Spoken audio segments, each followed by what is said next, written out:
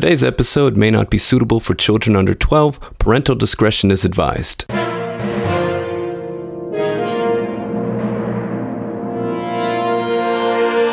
Welcome to the Story King podcast, where great stories are read, discussed, and given their due honor. I'm your host, John Carlo, and today we're reading another story by the great O. Henry.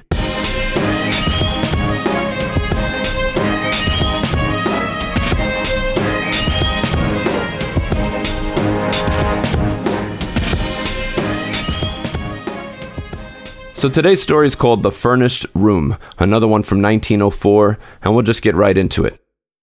Restless, always moving, forever passing like time itself are most of the people who live in these old red houses. This is on New York's west side. The people are homeless, yet they have 100 homes. They go from furnished room to furnished room. They are transients, transients forever, transients in living places, transients in heart and mind. They sing the song, Home Sweet Home, but they sing it without feeling what it means. They can carry everything they own in one small box. They know nothing of gardens. To them, flowers and leaves are something to put on a woman's hat. The houses of this part of the city have had 1,000 people living in them. Therefore, each house should have 1,000 stories to tell. Perhaps most of these stories would not be interesting, but it would be strange if you did not feel in some of these houses that you were among people you could not see. The spirits of some who had lived and suffered there must surely remain, though their bodies had gone. One evening a young man appeared, going from one to another of these big old houses, ringing the doorbell. At the 12th house he put down the bag he carried. He cleaned the dust from his face. Then he touched the bell. It sounded far, far away, as if it were ringing deep underground. The woman who owned the house came to the door. The young man looked at her. He thought that she was like some fat, colorless, legless thing that had come up from a hole in the ground, hungrily hoping for something, or someone, to eat. He asked if there was a room that he could have for the night. "Come in," said the woman. Her voice was soft, but for some reason he did not like it. "I have the back room on the 3rd floor. Do you wish to look at it?" The young man followed her up. There was little light in the halls. He could not see where the light came from. The covering on the floor was old and ragged. There were places in the walls made, perhaps, to hold flowering plants. If this were true, the plants had died long before this evening. The air was bad. No flowers could have lived in it for long. "This is the room," said the woman in her soft, thick voice. "It's a nice room. Someone is usually living in it. I had some very nice people in it last summer. I had no trouble with them. They paid on time. The water is at the end of the hall. Sprouse and Mooney had the room for 3 months. You know them? Theater people. The gas is here. You see, there's plenty of space to hang your clothes. It's a room everyone likes. If you don't take it, someone else will take it soon." "Do you have many theater people living here?" asked the young man. "They come and go. Many of my people work in the theater." "Yes, sir, this is the part of the city where theater people live. They never stay long in any place. They live in all the houses near here. They come and they go." The young man paid for the room for a week. He was going to stay there, he said, and rest. He counted out the money. The room was all ready, she said. He would find everything that he needed. As she moved away, he asked his question. He had asked it already 1,000 times. It was always there, waiting to be asked again. "A young girl, Eloise Vashner. Do you remember her? Has she ever been in this house? She would be singing in the theater, probably. A girl of middle height, thin, with red gold hair and a small dark spot on her face near her left eye." "No, I don't remember the name. Theater people change names as often as they change their rooms. They come and they go. No, I don't remember that one." No, always no. He had asked this question for 5 months, and the answer was always no. Every day he questioned men who knew theater people. Had she gone to them to ask for work? Every evening he went to the theaters. He went to good theaters and to bad ones. Some were so bad that he was afraid to find her there. Yet he went to them hoping. He who had loved her best tried to find her. She had suddenly gone from her home. He was sure that this great city, this island, held her. But everything in the city was moving, restless. What was on top today was lost at the bottom tomorrow. The furnished room received the young man with a certain warmth, or it seemed to receive him warmly. It seemed to promise that here he could rest. There was a bed, and there were 2 chairs with ragged covers. Between the 2 windows, there was a looking-glass, about 12 inches wide. There were pictures on the walls. The young man sat down in a chair while the room tried to tell him its history. The words it used were strange, not easy to understand, as if they were words of many distant foreign countries. There was a floor covering of many colors, like an island of flowers in the middle of the room. Dust lay all around it. There was bright wallpaper on the wall. There was a fireplace. On the wall above it, some bright pieces of cloth were hanging. Perhaps they had been put there to add beauty to the room. This they did not do. And the pictures on the walls were pictures the young man had seen 100 times before in other furnished rooms. Here and there around the room were small objects forgotten by others who had used the room. There were pictures of theater people, something to hold flowers, but nothing valuable. One by one, the little signs grew clear.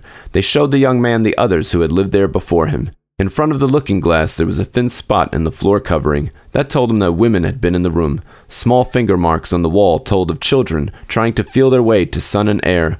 A larger spot on the wall made him think of someone, in anger, throwing something there. Across the looking glass, some person had written the name, Marie. It seemed to him that those who had lived in the furnished room had been angry with it, and had done all they could to hurt it. Perhaps their anger had been caused by the room's brightness and its coldness, for there was no true warmth in the room. There were cots and holes in the chairs and in the walls. The bed was half broken. The floor cried out as if in pain when it was walked on.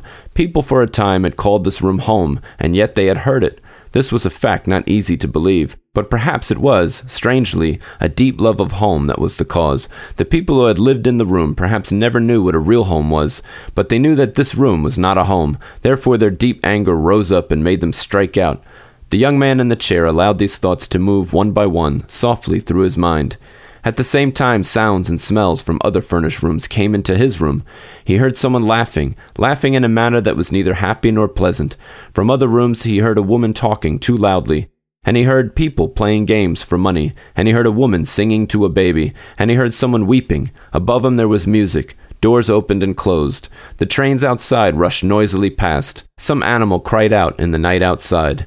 And the young man felt the breath of the house. It had a smell that was more than bad. It seemed cold and sick and old and dying. Then suddenly, as he rested there, the room was filled with the strong, sweet smell of a flower, small and white, named mignonette. The smell came so surely, so strongly that it almost seemed like a living person entering the room, and the man cried aloud, "What, dear?" as if he had been called. He jumped up and turned around. The rich smell was near and all around him. He opened his arms for it. For a moment he did not know where he was or what he was doing. How could anyone be called by a smell? Surely it must have been a sound. But could a sound have touched him? "She has been in this room," he cried, and he began to seek some sign of her. He knew that if he found any small thing that had belonged to her, he would know that it was hers. If she had only touched it, he would know it. The smell of flowers that was all around him. She had loved it and had made it her own. Where did it come from? The room had been carelessly cleaned. He found many small things that women had left. Something to hold their hair in place. Something to wear in the hair to make it more beautiful. A piece of cloth that smelled of another flower. A book. Nothing that had been hers. And he began to walk around the room like a dog hunting a wild animal. He looked in corners. He got down on his hands and knees to look at the floor. He wanted something that he could see. He could not realize that she was there beside, around, against, within, above him, near to him, calling him. Once again he answered loudly, "Yes, dear," and turned wild-eyed to look at nothing, for he could not see the form and color and love and reaching arms that were there in the smell of white flowers. Oh God, where did the smell of flowers come from? Since when has a smell had a voice to call? So he wondered and went on seeking. He found many small things left by many who had used the room, but of her who may have been there, whose spirit seemed to be there, he found no sign. And then he thought of the owner. He ran from the room with its smell of flowers, going down and to a door where he could see a light. She came out. He tried to speak quietly. "Will you tell me," he asked her, "who was in my room before I came here?" "Yes, sir, I can tell you again. It was Sprowls and Mooney, as I said. It was really Mr. and Mrs. Mooney, but she used her own name. Theater people do that. Tell me about Mrs. Mooney. What did she look like?" "Black-haired, short and fat. They left here a week ago." "And before they were here?" "There was a gentleman, not in the theater business. He didn't pay. Before him was Mrs. Crowder and her 2 children. They stayed 4 months. And before them was old Mr. Doyle. His sons paid for him. He had the room 6 months. That is a year. And further I do not remember." He thanked her and went slowly back to his room. The room was dead. The smell of flowers had made it alive, but the smell of flowers was gone. In its place was the smell of the house. His hope was gone. He sat looking at the yellow gaslight. Soon he walked to the bed and took the covers. He began to tear them into pieces. He pushed the pieces into every open space around windows and door. No air now would be able to enter the room. When all was as he wished it, he put out the burning gaslight. Then, in the dark, he started the gas again, and he lay down thankfully on the bed. It was Mrs. McCool's night to go and get them something cold to drink, so she went and came back and sat with Mrs. Purdy in one of those rooms underground where the women who own these old houses meet and talk. "I have a young man in my third-floor back room this evening," said Mrs. Purdy, taking a drink. "He went up to bed 2 hours ago." "Is that true, Mrs. Purdy?" said Mrs. McCool. It was easy to see that she thought that this was a fine and surprising thing. "You always find someone to take a room like that. I don't know how you do it. Did you tell him about it?" "Rooms," said Mrs. Purdy, in her soft, thick voice, "are furnished to be used by those that need them. I did not tell him, Mrs. McCool." "You are right, Mrs. Purdy. It's the money we get for the rooms that keep us alive. You have the real feeling for business. There are many people who wouldn't take a room like that if they knew. If you told them that someone had died in the bed and died by their own hand, they wouldn't enter the room. As you say, we have our living to think of," said Mrs. Purdy. "Yes, it is true. Only 1 week ago I helped you there in the third-floor back room. She was a pretty little girl, and to kill herself with the gas. She had a sweet little face, Mrs. Purdy." "She would have been called beautiful, as you say," said Mrs. Purdy, "except for that dark spot she had growing by her left eye. Do fill up your glass again, Mrs. McCool." So that was The Furnished Room by O. Henry, one of his more darker tales as it deals with suicide. But great writer, great master of short stories, loves to use irony, loves to surprise the reader in the end. Definitely worth getting more into. You can find O. Henry wherever books are sold. Also, if you yourself have written a story you'd like me to read on the show, please email it to storykingpodcast@gmail.com. If I like it, I just might read it. Try to keep it between 1,000 to 3,000 words. Again, that's storykingpodcast@gmail.com. And if you'd like to be a part of what we're doing on The Story King, please consider becoming a patron. You can visit my Patreon page at www.patreon.com/The Story King. The link will be in the show notes as well. If you're not familiar with Patreon, it's a very practical and tangible way to support your favorite content creators. Podcasts and books take a great deal of time and resources to produce, so if you appreciate what we're doing with The Story King, becoming a patron would go a long way.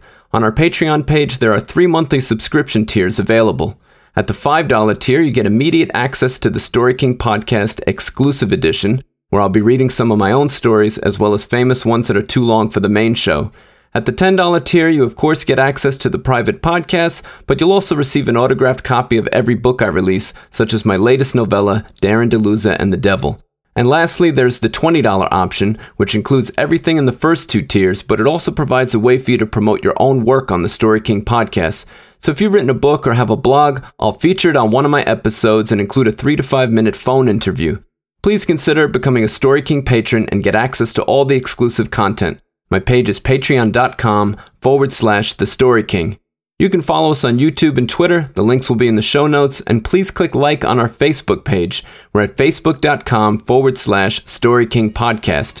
Thank you for listening to the Story King Podcast, where great stories are read, discussed, and given their due honor. Please join us next season for some more great stories. Until then.